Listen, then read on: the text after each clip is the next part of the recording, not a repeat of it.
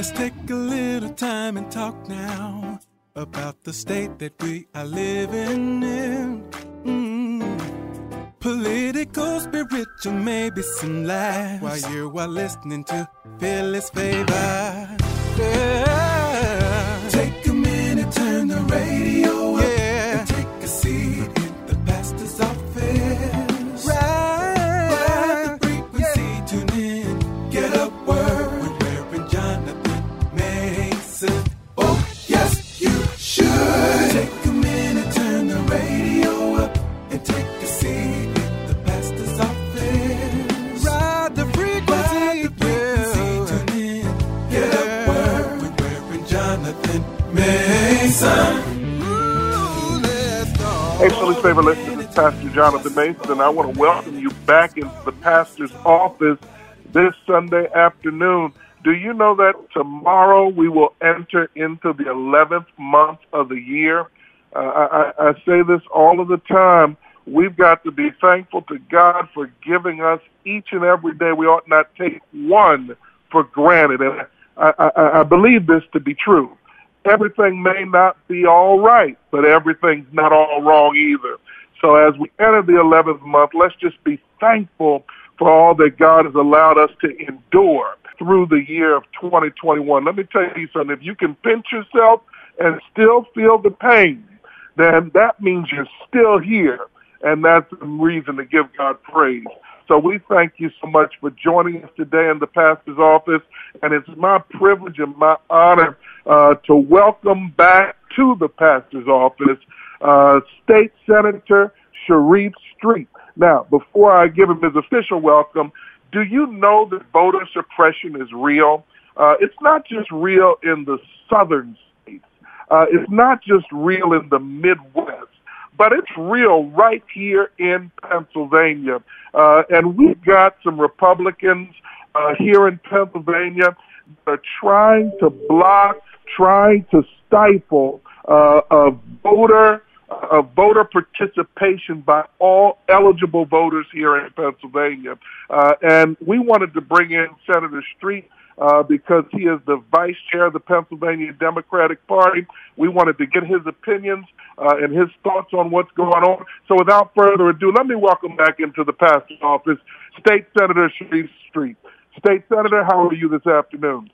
Hey, Pastor, I am doing well. Every day God gives me a good one, and I feel privileged to have a chance to fight his battles another day. Well, I know you're fighting right now as the vice chair of the Pennsylvania Democratic Party. It has come to our attention that we've got Republicans at it again, trying to stop mail-in voting. State Senator, what is their issue with mail-in voting? You know, their issue is that that it's being used by young people who may be students. It's being used by black and brown folks. It's being used by people in, people who are Democratic voters in disproportionately large numbers to vote. And because they are losing the battle of ideas, they want to suppress who can vote. Prior to Donald Trump telling people not to use mail-in voting, when Republicans at one point had a voter edge in mail-in voting, Republicans are all for it. But now that there are fewer Republicans using mail-in voting than Democrats, and we've had a pandemic which keeps a lot of people, particularly Democrats, some of our Democratic seniors, out and don't want to come out to physically vote in person, but still want to use it, vote by mail. They want to suppress it simply because they want to suppress the expression of voters who happen to disbelieve what they believe. Here's what I really want our listeners to understand, and here's what's interesting to me. Most of the Republicans that are fighting against mail-in voting supported the law in 2019, and now they're against it. I think one of the reasons they're probably against it is because in the last election where we elected Biden in Pennsylvania by 80,000 votes, 2.6 million Pennsylvanians voted by mail.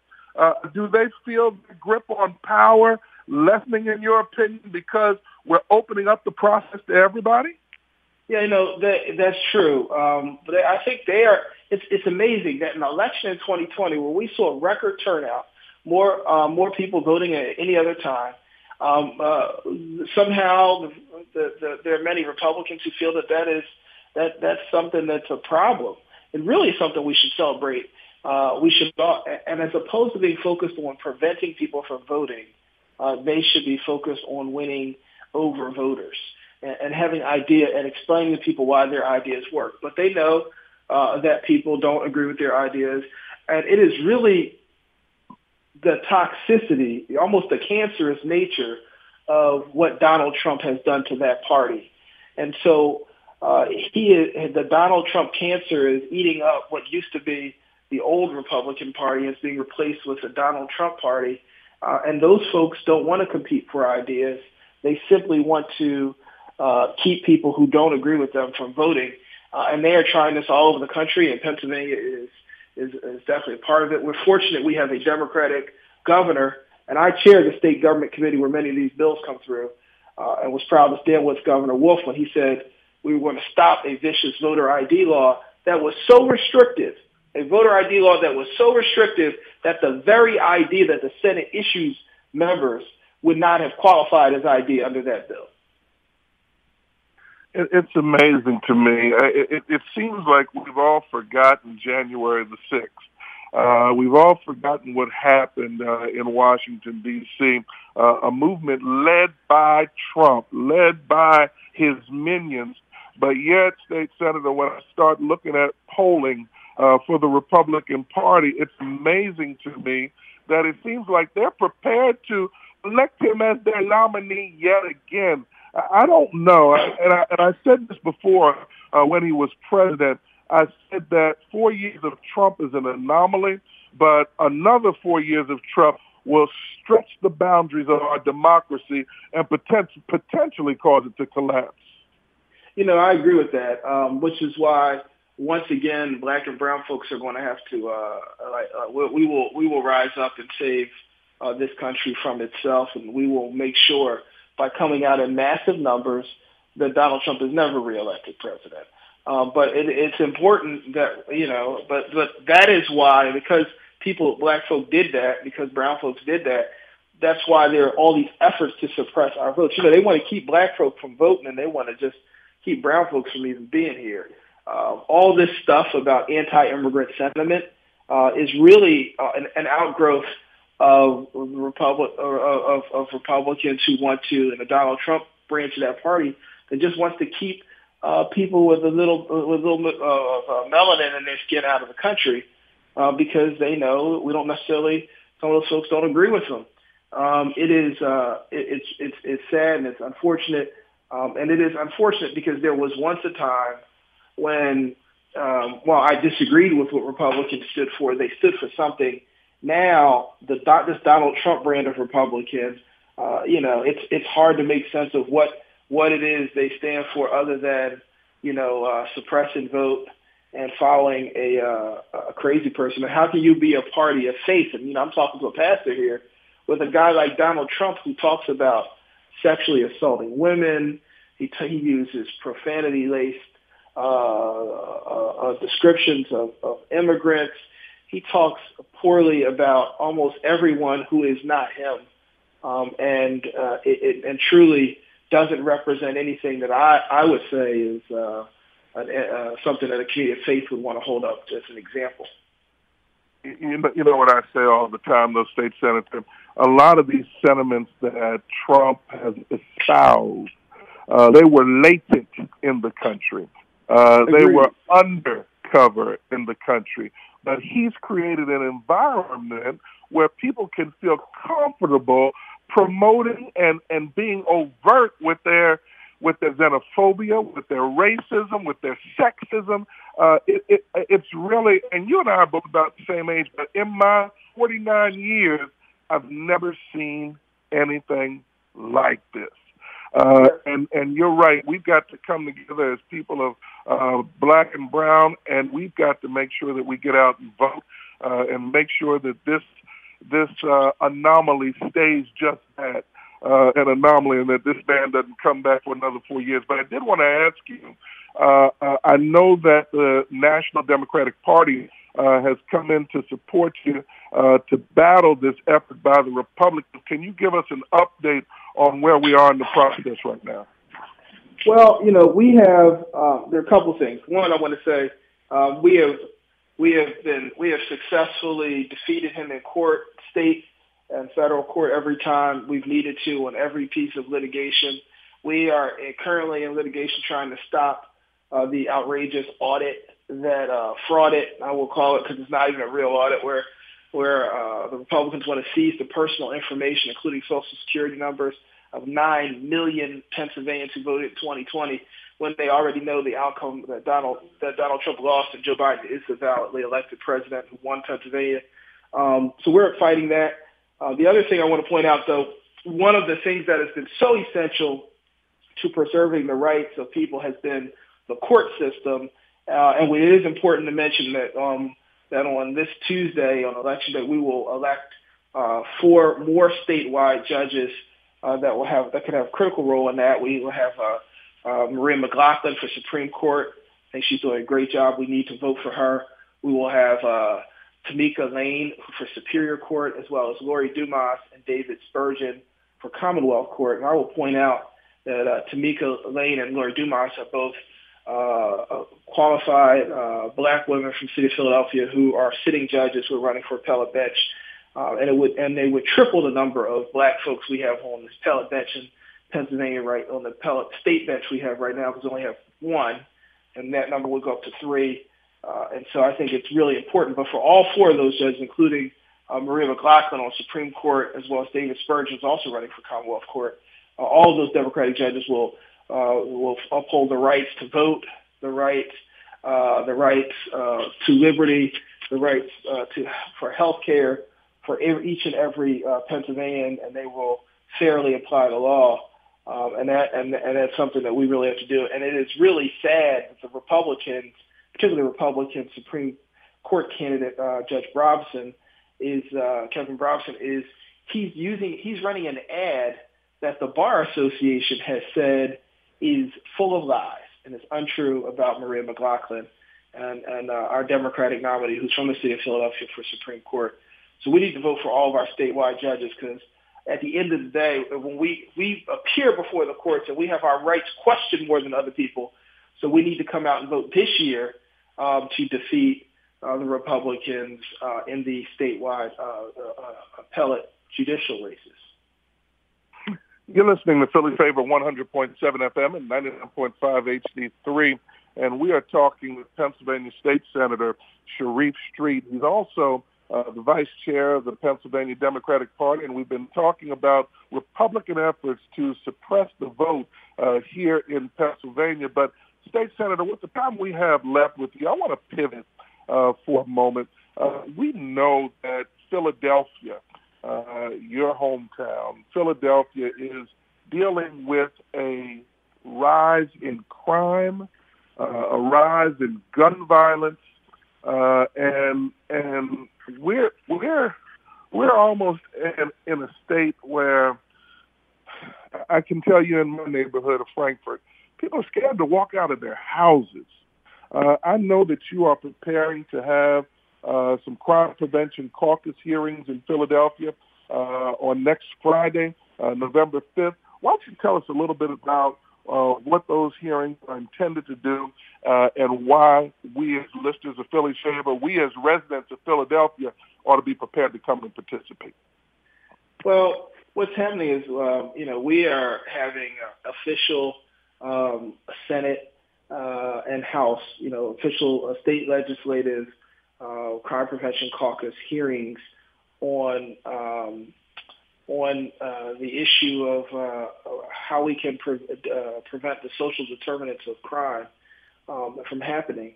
And it is, we know that when you have a lack of resources for things like youth activities, we know that when you don't address the stress that goes on in communities, we know that when you have a lack of educational opportunities, We know that when you take away trusted messengers, those are all things that can increase the amount of crime. And during the pandemic, many of the outreach programs, many of the intervention programs, many of the youth sports programs were all temporarily shut down as part of COVID mitigations. And that not only in Philadelphia, but across the Commonwealth of Pennsylvania, cities like Reading and Lancaster and Scranton and Allentown and Erie and Pittsburgh, as well as rural areas, crime rose significantly. And that's been true across this country in New York and LA and Chicago as well. And as a consequence, and that happened in part because we stopped addressing the underlying issues and the things that give rise to crime and hopelessness. And so we are having these hearings to talk about not necessarily the things we normally talk about, whether we're going to outlaw guns, because that's not likely to happen with the composition of the General Assembly. Republicans aren't going to do that. But we should be able to agree that we're going to fund our youth sports programs. We should be able to agree that we're going to make sure that we provide victim services and that we deal with the social services to deal with the stress that happens with things. We should look at things that take young people off the streets. Those are the kinds of things that the Commonwealth can do, and we're going to talk about them. We're going to work to try and get those things funded. We're going to address them. This gun violence has been important to me. We lost a relative, Saladin Mahmoud, on that mass shooting in West Philadelphia on July 4th of this year, where 105 shots were fired into a crowd. 5 people were struck, 2 killed. One of them, Lala, as we called him. Our family, like so many families, has lost people. And when my colleagues asked about what we should be doing, I said, you cannot bring back my relative, but we can fund programs to address the issues that cause death for others. And so that's what we're looking to do. And we're looking to do it in a very material way. We have moved some additional money for crime prevention, but not nearly enough. And so we're looking to do this in a much larger way. We have resources to spend, thanks in part to President Biden and Vice President Harris, and they're pushing through a round of relief money. And now we need to get some of that money to address some of the problems that we have that have given rise to violence in the community. So that's what we're going to be talking about. We're going to be at Esperanza over on 6th Street, not too far from you. You say you're in Frankfurt, so we won't be too far from your neck of the woods. The address where we're going to be at is 4261 North 5th Street. I'm sorry, there's located right off of Bristol. Okay? So I'm going to, I've got to give you some of what I hear in the faith community, State Senator, and I thank you for sharing that information. I'm going to make provisions within my schedule. We want people from the faith community to come out because faith people are running many of the programs that help people in the community. Absolutely, but let me put this question out there to you. I'm going to come from because many in the faith community are a bit cynical, and I'm going to tell you why. Because we recognize that a lot of the funding that has been given out to larger churches that have already heard yes before. And I understand in the grant cycle, you want to give to programs that are already operational. But really and truly, when you look at the faith community, it's the churches that have 100 members, 150 members, 200 members. These are the ones that are really the staples in their communities, but they're all over. And we don't typically see our programs getting funded. So my question to you is, as we have this hearing, and I'm sure that'll come up if the faith community does come out, and I want to encourage that, how do we educate these populations, these smaller churches, but to be able, and smaller nonprofits, how do we help them navigate through the system to get to that funding so that they can really enhance their programs? Because prayer works, State Senator, prayer works. But a prayer for resources is what we really need right now. Amen. So look, there are a couple of things I said. One, that's an excellent point. It is true both of larger churches, but also larger organizations, period, even with both within and outside of the faith community, in part because larger churches and larger organizations tend to have people who are dedicated just to applying for grants, and that can be a time-consuming process. And a smaller church may have people running programs without people looking at it.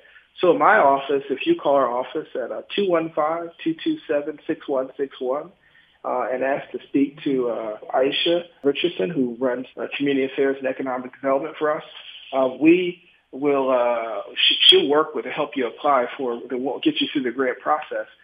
If you don't get Aisha, you talk to Lisa or Henry or any of our staff.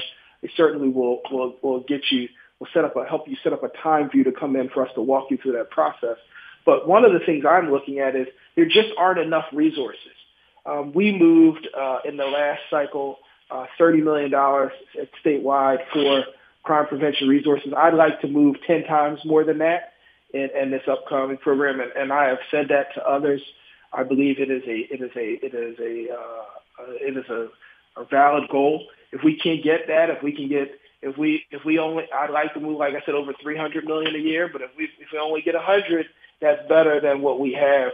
So certainly there need to be more resources. But I agree. Part of the reason we're having these hearings, part of the reason we're taking them to the community, is that we want to hear from folks, and we want to be able to folks to hear us, and to be able to interact with folks to make sure that we hear things like that, and if it is true that the process is too complicated we're not getting resources to smaller churches and smaller organizations that might be closer to the community, we certainly want to try and rectify that process going forward.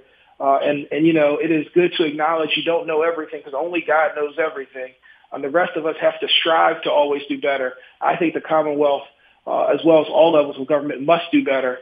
And that is part of why we're having these hearings, so we can learn and we can do better. And I think it